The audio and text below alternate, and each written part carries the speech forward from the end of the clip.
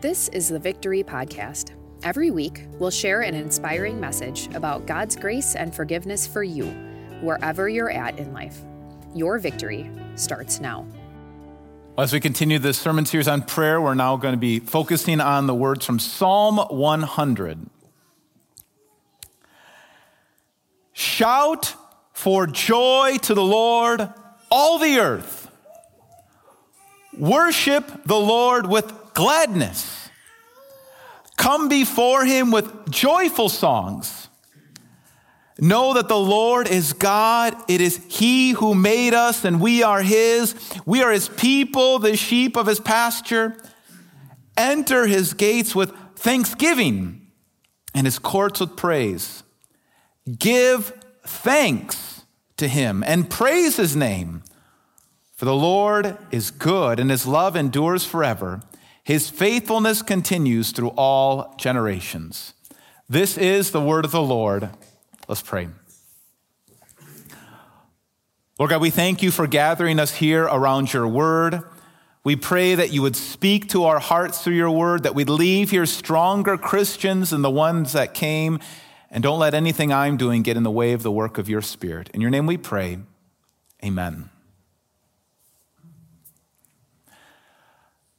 The emotions that we feel are not necessarily good or bad, right or wrong. Emotions are really actually a gift of God, and there's a time and place for every kind of emotion. There is a time to be angry.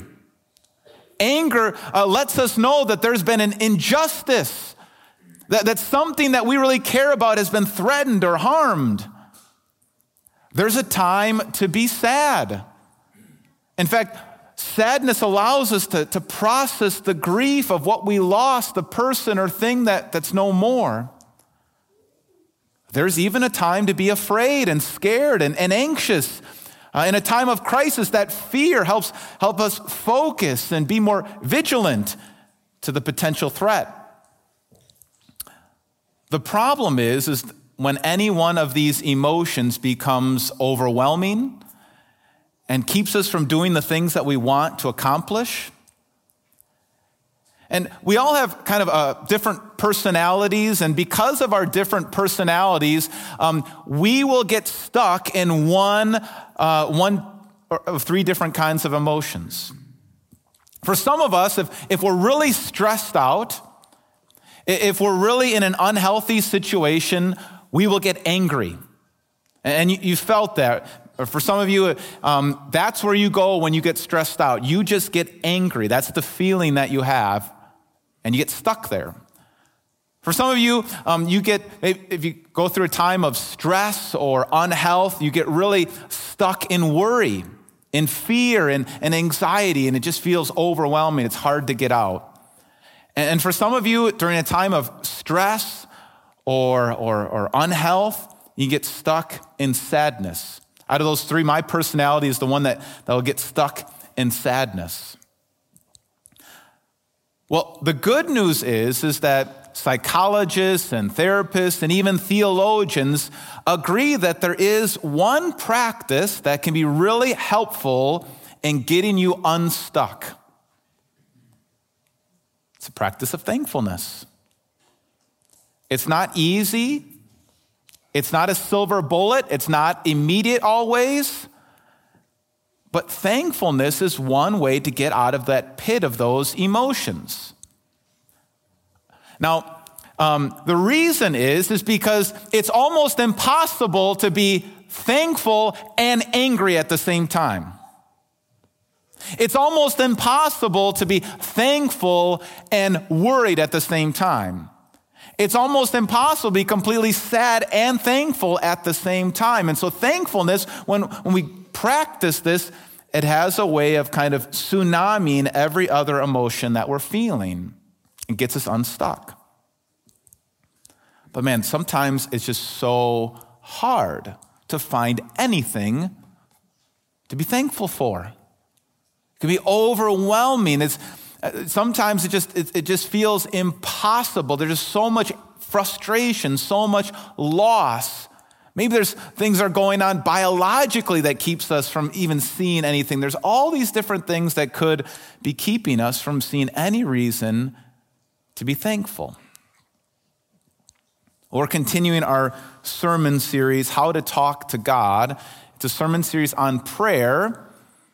And prayer can be quite challenging. I've talked to professors and pastors and even professional, these professional Christians, and we're all supposed to be these experts in prayer. And I think you talk to anyone, even the strongest of Christians, and they would say that they can be challenging to pray. And so in this sermon series, we really wanted to simplify it, to talk about prayer, just talking with God. And so in the first week, Pastor Bill said, prayer can just be saying, wow, God, look at what you've made. And then last week, Pastor Bob said, it can be as easy as saying, simple as saying, I'm sorry. Sorry for the things I've done. And then today, we'll be focusing on that simple prayer, thank you. Now that's easy to say those words, thank you, but they can be really hard to mean it. It's really hard to find a reason to be thankful. And so that's why in this sermon, here's the question I want to answer. How can we cultivate a prayer life full of thankfulness? And to answer that question, I want to go back to Psalm 100. And I don't know how much you know about the Psalms, but the Psalms are the Hebrew prayer book. It's the Hebrew hymn book. And if you were to take your physical Bible, you have a physical Bible, you just open up to the middle of your Bible, that's where you'll find the Psalms. And there's 150 of them. And Psalm 100 begins this way. Shout for joy to the Lord, all the earth. Worship the Lord with gladness. Come before him with joyful songs. The psalmist is just excited. He's saying, let's shout for joy. Let's worship. Let's worship with gladness. Let's enter into God's presence with a joyful song. He's just kind of through the roof. He's really, really excited, really, really happy, really, really joyful. He reminds me of my yellow lab. Yellow Lab Scout, got a lot of energy, especially on Tuesdays. See, Tuesdays are the day that have a lot of meetings here at Victory. There's a lot of busyness going on in my wife's schedule as well. And so on Tuesdays, we take Scout to Brentwood for doggy daycare. And only on Tuesdays do I bring out the purple leash. And when I bring out the purple leash, my dog starts jumping on all fours, basically, running around in circles. She'll run over to the door, and she can't contain herself. You just see all the energy. Her tail starts wagging. I open up the door. She goes charging out to the car, sits by the car, waiting for me to open up the car. She just can't wait to go play with her friends at doggy daycare. I think we all want to experience a purple leash kind of day, right? We all want to have that kind of joy and excitement and anticipation, kind of like this psalmist. The psalmist seems to be having a purple leash kind of day. But that can be really hard. So how do you experience that? Well, first thing that we need to understand is this is Psalm 100. That the editors of the Psalms put the Psalms in a specific order. And this is Psalm 100. And it's very different than how Psalm 3 sounds. In Psalm 3, it goes like this. Lord, how many are my foes? How many rise up against me? The psalmist is afraid, is anxious about the foes coming up against him. And then a couple Psalms later, Psalm 6 says, my soul is in deep anguish. How long, Lord? How long? All night long I flood my bed with weeping and I drench my couch with tears. The psalmist is sad, is depressed, is overwhelmed with grief. And then you read Psalm 22. This is what Jesus quoted from the cross.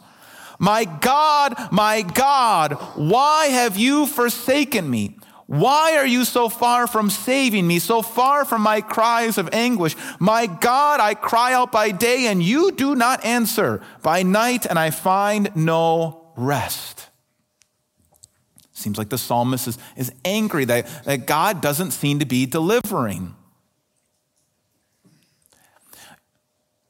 You see, the editor of the Psalms that arranged the book put the Psalms together in a specific order. There's actually 5 books in the book of Psalms. And in a way, the Psalms kind of follow the journey as you read them, that you can kind of see they follow the journey of Israel. As Israel came out of Egyptian slavery and through the wilderness and really struggled to establish themselves in the promised land. There were enemies on the outside. There was idolatry on the inside, corrupt leaders that were leading them astray. And there's so much pain and suffering. And so many of the early Psalms are telling that story through prayer. As they cry out to God, God, where are you? God, this doesn't make any sense. God, bring justice. Where is your answer? I'm in so much grief. God, I feel overwhelmed with guilt.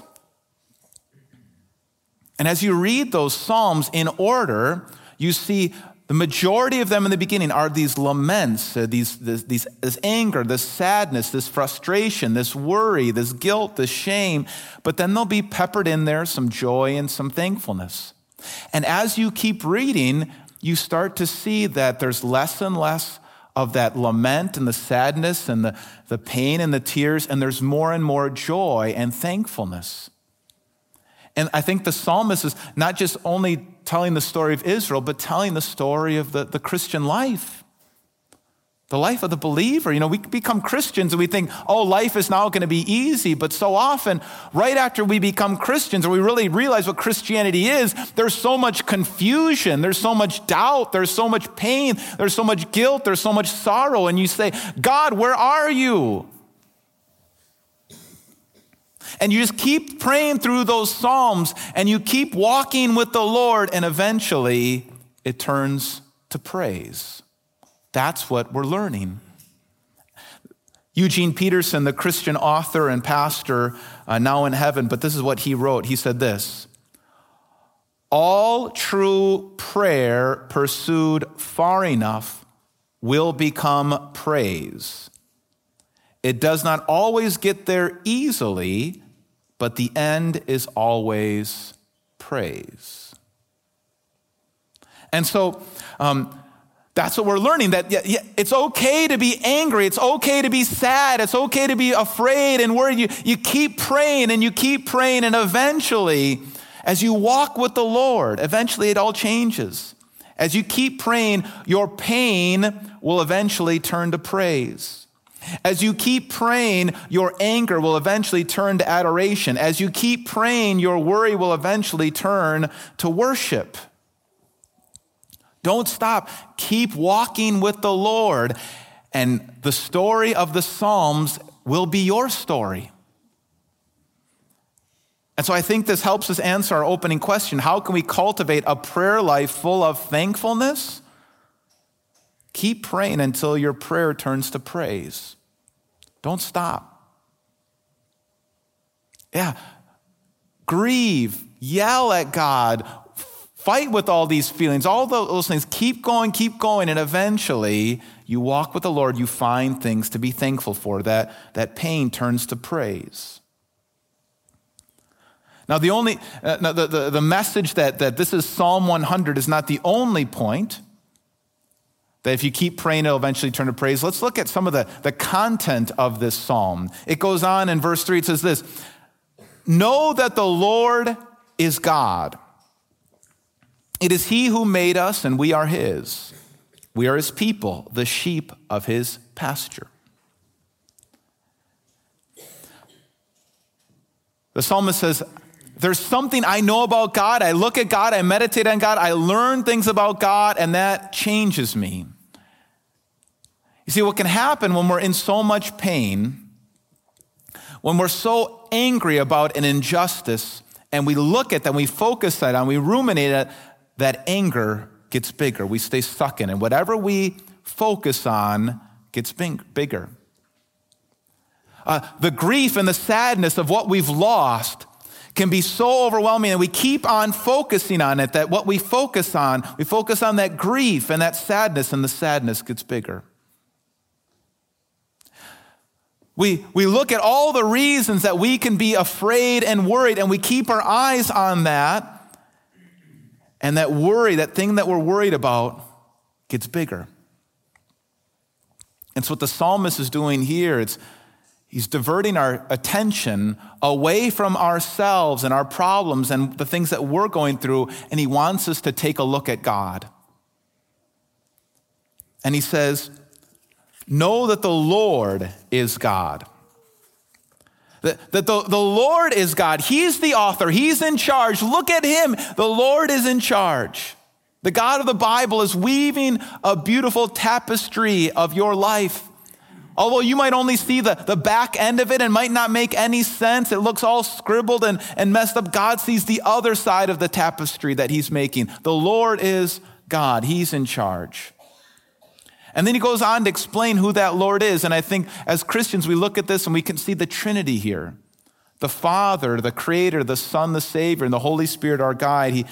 He says, it is he who made us. God made us, our Creator, God the Father, the maker of heaven and earth. He made us. You are not an accident of Darwinian evolution. God made you. God made you exactly the way he wanted you. He's the one who painted every freckle on your face. God was the one who was folding all of the folds in your brain to make you this kind of person, to design you, to give you the skills and capacities that you need. God made you. There's things about you that are different than me. God designed your hands and your feet to do certain skills and things. I mean, some of you are builders, some of you are mechanics, some of you are caregivers and surgeons and nurses, some of you are teachers. The reason you're an athlete or a coach is because God designed you. You were made by God. That's good news. That gives us an endless reason to say, thank you, God. Thank you for making me. Thank you. But then he goes on to talk also, he says, and we are his. Why does he have to tell us that? Because by nature, we rebel against our designer. By nature, this is called sin. We rebel against the one who created us. We go against the grain of God's design. We bite the hand that feeds us. And God has seen that. He's seen how we all have gone astray. And so he's come after us, and he's bought us, and he's brought us into his family. In fact, literally the Hebrew here says, and we are not our own. We are not our own. We were bought by God into his family. We're adopted. Now, for Israel, they could look at some pretty historic moments when God bought them and brought them into his family. They could think back to the time they were in Egypt and enslaved for 400 years, and God rescued them out of Egyptian slavery and bought them, made them his own people, to be the people that would show the world who God is, to bring the Savior into the world. And now we as New Testament Christians, we also can point to some events in our life where God adopted us, God bought us. We saw it today in the baptism. We were adopted. Jesus bought us with his own blood. I've talked to people over the years who've been adopted, and it can be really a challenging, confusing thing. But I remember speaking to one woman who said, everybody else, their parents love them because they're their kids and they have to love them. You're born with these kids. But my parents, they chose me. They adopted me. They knew everything about me. They knew my past, and yet they still chose me. And that's what God has done for you. He knew everything about you. He knew all the directions that you would go, and yet he chose you. You are not your own. He decided to have you. And that gives us an endless reason to thank God, to say, thank you, God, for choosing me. Thank you, God, for adopting me. Thank you, God, for making me a part of your family. And that gets us off ourselves and onto the God who loves us. And then the psalmist goes on to say, and we are his people, the sheep of his pasture. The image here is a shepherd guiding his sheep. And we think about the Holy Spirit guiding our life. How the Holy Spirit has been guiding all the different things in your life to lead you to this moment, allowing you to overcome all the different adversities, moving you in all the different directions until you are here listening to God's word, hearing that God loves you and forgives you and accepts you. That's the Holy Spirit guiding you. And so when you recognize that the Holy Spirit has been guiding you like a shepherd guiding sheep, you have an endless reason to say, thank you. Thank you, God. And so I think this helps us answer our opening question completely. How do we cultivate a prayer life full of thankfulness? Well, yes, we want to keep on praying until our prayer turns to praise, but also we want to meditate on all the wonders that God has done. We want to meditate on who God is, that God made us, that God saved us, that God is guiding us, that the Lord is with us. And when we take our eyes off ourselves and put it back on God, we have all the reasons to give thanks. And that's what led the psalmist to close out this psalm saying, so now enter his gates with thanksgiving and his courts with praise. Give thanks to him and praise his name, for the Lord is good and his love endures forever. His faithfulness continues through all generations. The psalmist could look back on Israel's history and look at all the pain and the problems and the persecution, all the things that they've endured, but he's decided to look at all the ways that God has been faithful and all the ways that God has been walking with them. And we can do the same. Jesus promises that in this world we will have trouble. It is going to be hard. But as we keep our eyes on God and meditate on all his wonders and all his works, we will always have a reason to say, thank you, God. Thank you, God. Makes me think of my grandma Sadler. My grandma and grandpa, they're both with the Lord now. But my grandpa built a little ranch house in Raymond, just south of here. And so when I was a young boy living in Summers, Wisconsin, I come up here and stay overnight at my grandma's house.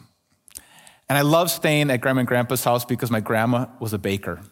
And so she always made the best meals, and she would bake the most delicious cookies. She had this red cookie jar that was always filled with delicious cookies.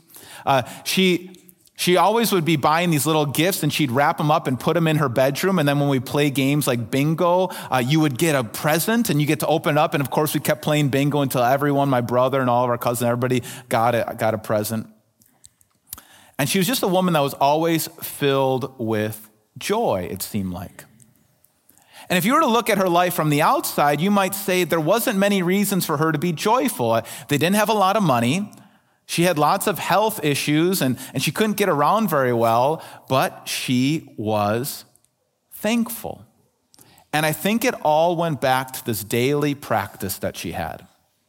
I remember waking up, still in my PJs, smelling the bacon and eggs that she was making. I'd come out of the bedroom, and she'd turn around and she'd say, "It's a beautiful day to be happy in the Lord." And I'd say, "Yes, Grandma, you say that every day when I come over. You say it. I know, you say it all the time." And then she would say, "And I always say that even when it's raining outside." And it was her way of saying, there's always a reason to be thankful. Even when it's raining, there's always a reason to be thankful. There's always a reason to say, thank you, God. And she was. She was thankful to God for the red cardinals, her favorite bird that would come on her bird feeder. In fact, every time I see a cardinal today, I think of Grandma Sadler. She was thankful of her community of believers, the Christian church that she attended, and how she heard the good news week after week that she was a forgiven, loved child of God. She was thankful for all the blessings, and she could see them because she had that practice that today is a beautiful day to be happy in the Lord. What if we all had that practice? I think we'd have more purple leash kind of days, right? That what if instead of checking our phone first thing in the morning and seeing the news or comparing our life with somebody else's highlight reel on social media, what if before our feet hit the ground, we would say, it's a beautiful day to be happy in the Lord. No matter what's going on out there, there's going to be a reason to be thankful to God. I think that would change everything. See, today you're going to all experience a host of emotions, and that's okay. Like I said, there is a time to be angry. There is a time to be sad. There is a time to be afraid. We just can't live in those emotions. So that's why we have this practice of thankfulness. That's why we want to keep on praying. Keep on praying like the psalmist prayed through those psalms, and eventually our pain will turn to praise as we meditate on the wonders of God. So we can say, it's a beautiful day to be happy in the Lord. And if we do that, I think we'll have a purplish kind of day. Amen. Let's pray. Lord God, I pray for all those right now who are really struggling to see anything to be thankful for. Whatever the reason is, Lord God, I pray that you would walk with them, that you would be with them in these challenging moments, and that you would help them continue to speak with you and to walk with you and eventually turn all of their pain to praise. Lord God, we thank you that you are our God. We thank you that you made us. We thank you that we are not our own, that you saved us and bought us. And we thank you that you're guiding our life. And so, Lord God, lead us to live a life of thankfulness. In your name we pray. Amen. Thanks for listening to the Victory Podcast, brought to you by Victory of the Lamb in Franklin, Wisconsin. For video sermon archives, more information about us, and to let us know how we can meet you where you're at, go to victoryofthelamb.com.